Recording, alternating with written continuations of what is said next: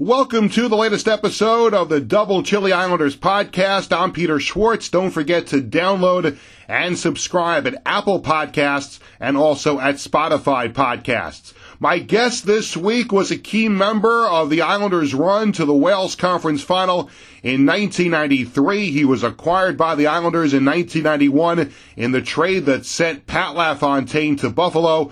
My guest coming up on this edition of the Double Chili Islanders podcast is former Islander Benoit Hogue. This is the Double Chili Islanders podcast. I'm Peter Schwartz. This weekend is Islanders Alumni Weekend, and one of the many players who will be back for all the festivities, and he'll play in the alumni game on Sunday against the Rangers at Northwell Health Ice Center, is former Islanders forward Benoit Hogue. Benoit was acquired by the Islanders in the Pat LaFontaine trade with Buffalo early in the 91-92 season, was a key member of the Islanders team in 92-93 that went to the Wales Conference Final and stunned the defending champion Pittsburgh Penguins along the way. Happy to welcome former Islander Benoit Hogue to the podcast. Well, Benoit, first of all, thank you for joining me on the show, and I know it's an exciting week for everybody in Islanders country with Alumni Weekend coming up. How excited are you to be back with a lot of your former teammates and also a lot of people who spent at least one game with an Islander? Everybody's coming back this weekend. Yeah, it's exciting, actually.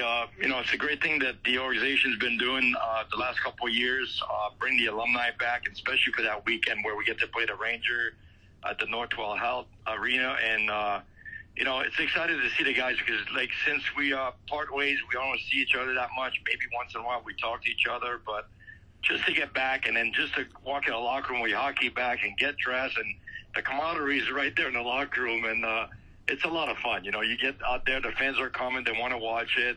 It's been exciting the last couple of years doing the whole weekend thing with the dinner on Friday and then the whole game on Saturday and the alumni on the weekend. It's an exciting weekend, and everybody loves it. I think, like you said, some players play one game on the team. They're there with their family, spending the whole weekend in New York City. It's a great thing. I think it's amazing what the Islanders been doing with the alumni. I have players that haven't been to the alumni but came last year and they said it was unbelievable. So it's exciting for everybody.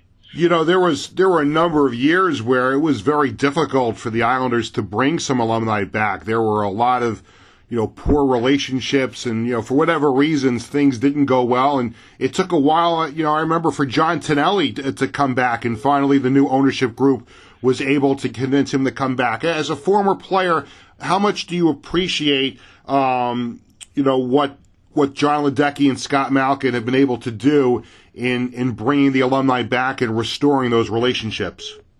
Well, I think it's amazing. Like you said, at one point with the organization, we were all kept away from the team. I'm a Long Island guy. I live here. I like to go to game. I like to watch the team play. I haven't been able to do that for so many years.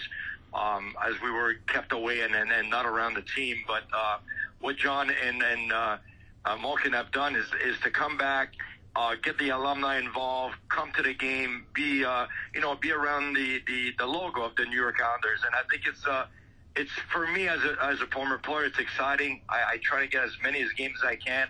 I love to go to UBS. I like to support the team. Like I said, bringing back John Tonelli, even Pat LaFontaine, that was estranged to the team for a while, and they made the call and then the invites to Patty to come to games to get involved, and it's been taking time, but it's coming back. So it's great to see that these guys are coming back and they're very valuable with the organization. It's interesting, Benoit, that you brought up Pat LaFontaine. I was going to save this until later, but as long as you brought up his name, obviously you were involved in the trade that sent Pat LaFontaine to Buffalo, and you came to the Islanders, in 1991. What's your relationship like with him? It's kind of an interesting dynamic. You were traded for each other, or part of the trade that traded him away to Buffalo. What's your relationship like with him? And do you agree with a lot of people that he needs to have a night and be honored by the Islanders for what he contributed to them? Well, of course, Patty's a Hall of Fame. He's been a great player, and I know him from back when he played in junior back in Canada in the Quebec Major League as a 16-year-old. He was the attraction. I got to watch him when he was in junior a little bit. I used to go to game with my dad. He became an NHL player. I ended up, starting my career a little bit, play with them, and then be part of the trade. We're both on Long Island. I think I have a great relationship with Patty. He does a lot of great things for the kids with companion and courage, and I'm invited. I go to golf outing. We get a good laugh. Jim Johnson's the same thing. Very involved, and they involve every Islanders. It doesn't matter if I was traded for him, but like I said, we never really knew each other since the trade, but since we've been on Long Island, we've done a lot of stuff together, and then we have a great friendship and a great relationship. Of course, it was Pierre Turgeon and Huey Krupp that wound up getting traded to the Islanders for Pat LaFontaine. If you think back to that, what were those days like leading up to the trade with all the rumors, and were you excited about a new start with the Islanders at that point after being a good regular player for the Sabres at the time? Well, there was a lot of rumors going on, especially with Montreal. Names were bouncing around, like Pierre, myself. At one point, I thought maybe I was heading to Montreal, and you go on with your day, get to the morning skate. Not worry about it, but you kind of hear it a little bit everywhere.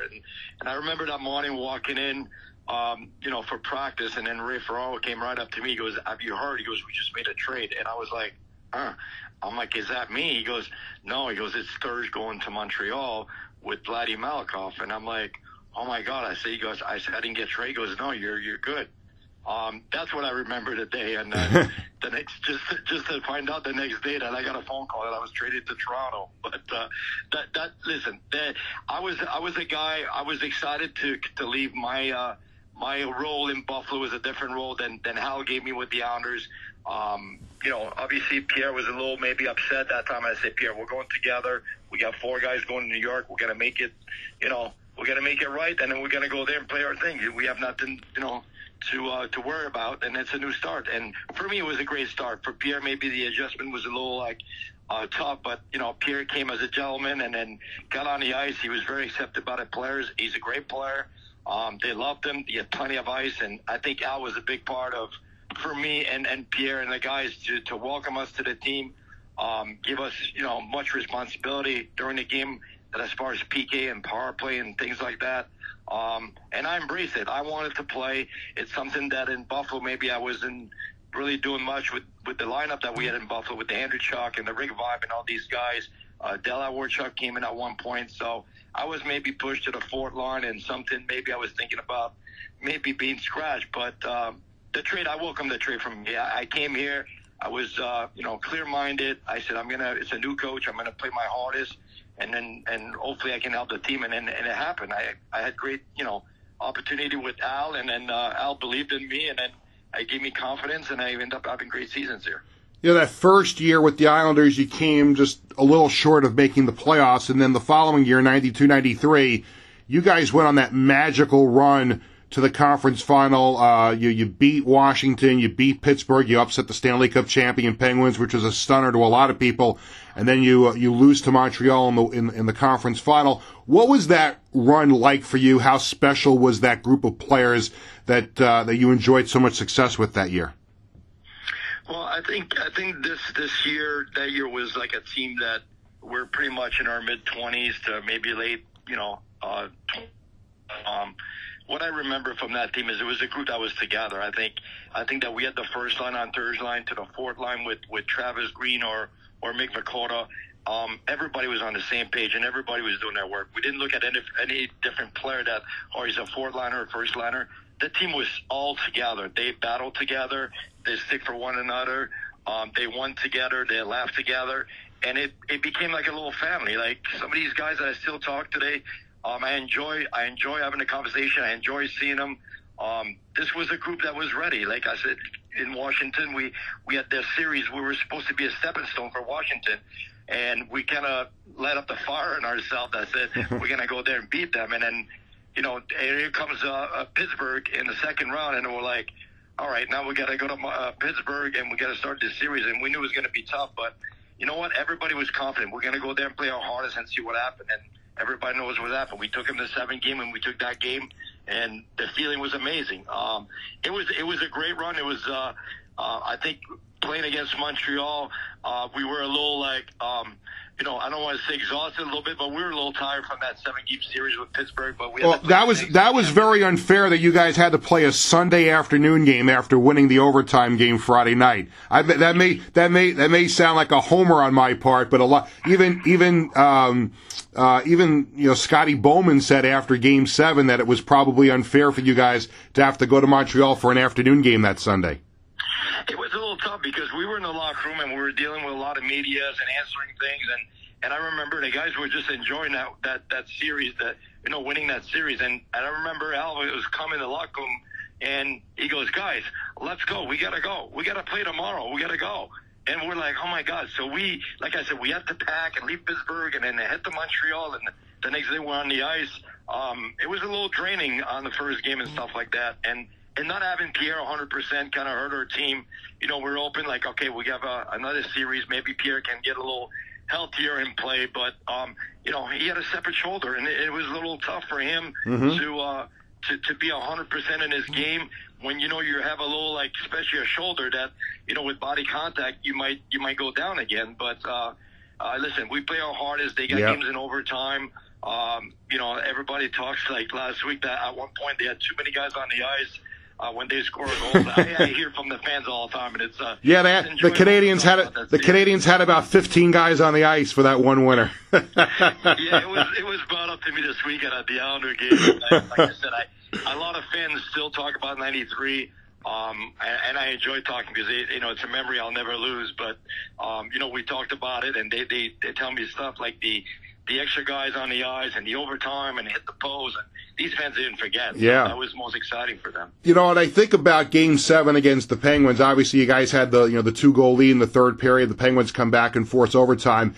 And then, you think about all the guys on the team, Pierre, yourself, Ray Ferraro, who had a ridiculous playoff, just was on fire the whole postseason. But the guy who scores the game winner was David Volek, and he was a guy really throughout the course of the season, up and down, out of the lineup, in the lineup, in Al's doghouse, out of Al's doghouse. What was it like to see David score that overtime winner and be the hero after everything he had been through that season? Well, listen, David is a great player.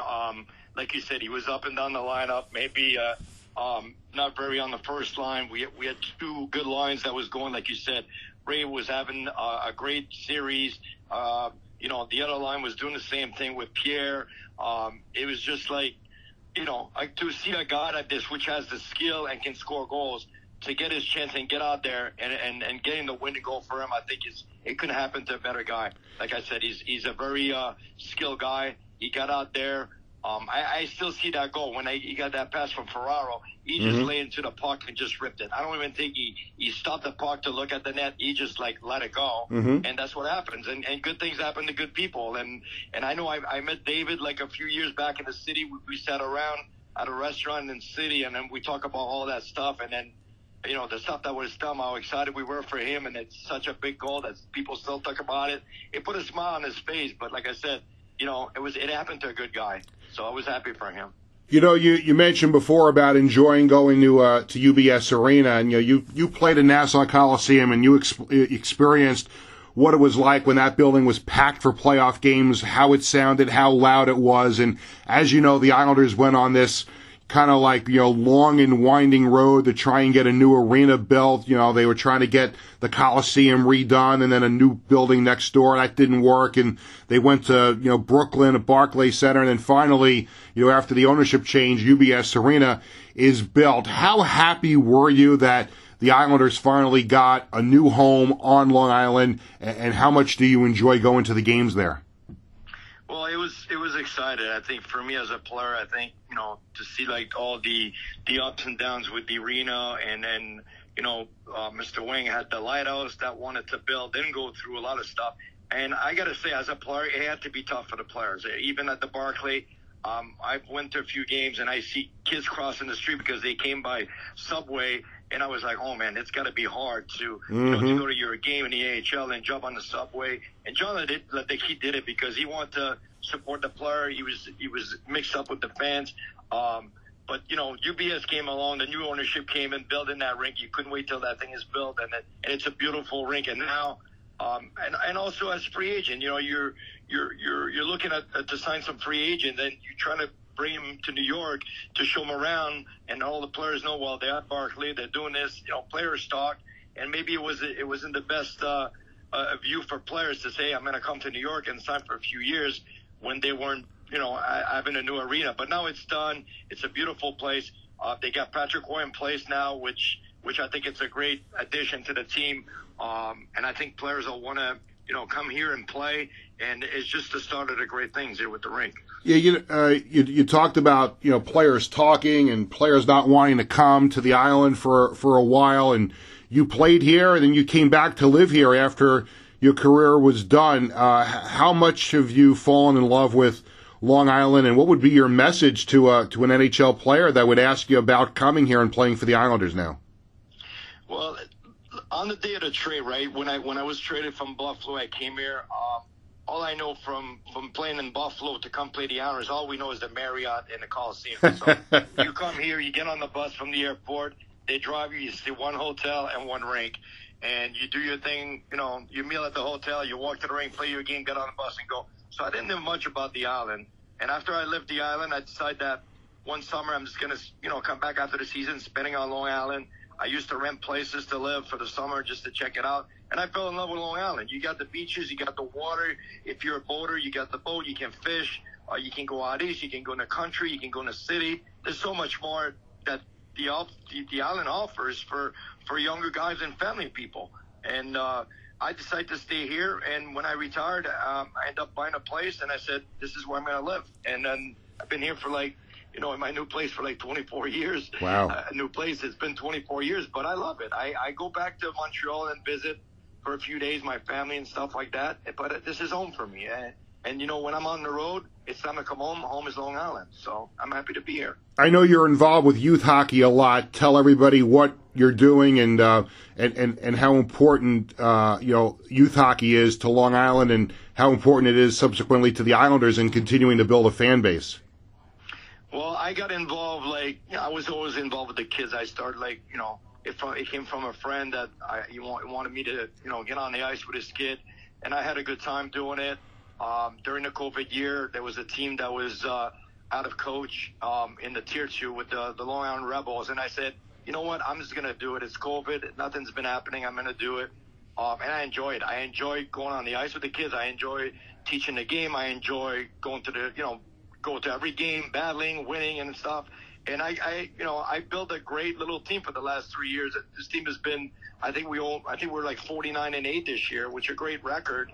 But I really enjoyed it, and they're Long Island kids, and for me to do this and for them to finally realize that the game is played a different way, and I try to push them like when I was a player. So I'm meaning when the game started, if a kid has the puck, I'm like, okay, he's got to make that play because I see it as a player, and sometimes they weren't doing it, but now they're learning to know that you have to support each other on the ice, you have to fence the puck with speed. I enjoy it. I also, been doing the Quebec years, which I've done for the Islanders for so many years after I was let go. And a lot of parents says, you got to do your own team. We want to be with you. And then that's how I started. It's another thing that I wanted to start for 1 year, and it's been going on for 10 years now. But like I said, I enjoy it. I love the game. I enjoy being on the ice. I love teaching the kids. I love pushing the kids. And, I get a great joy doing it.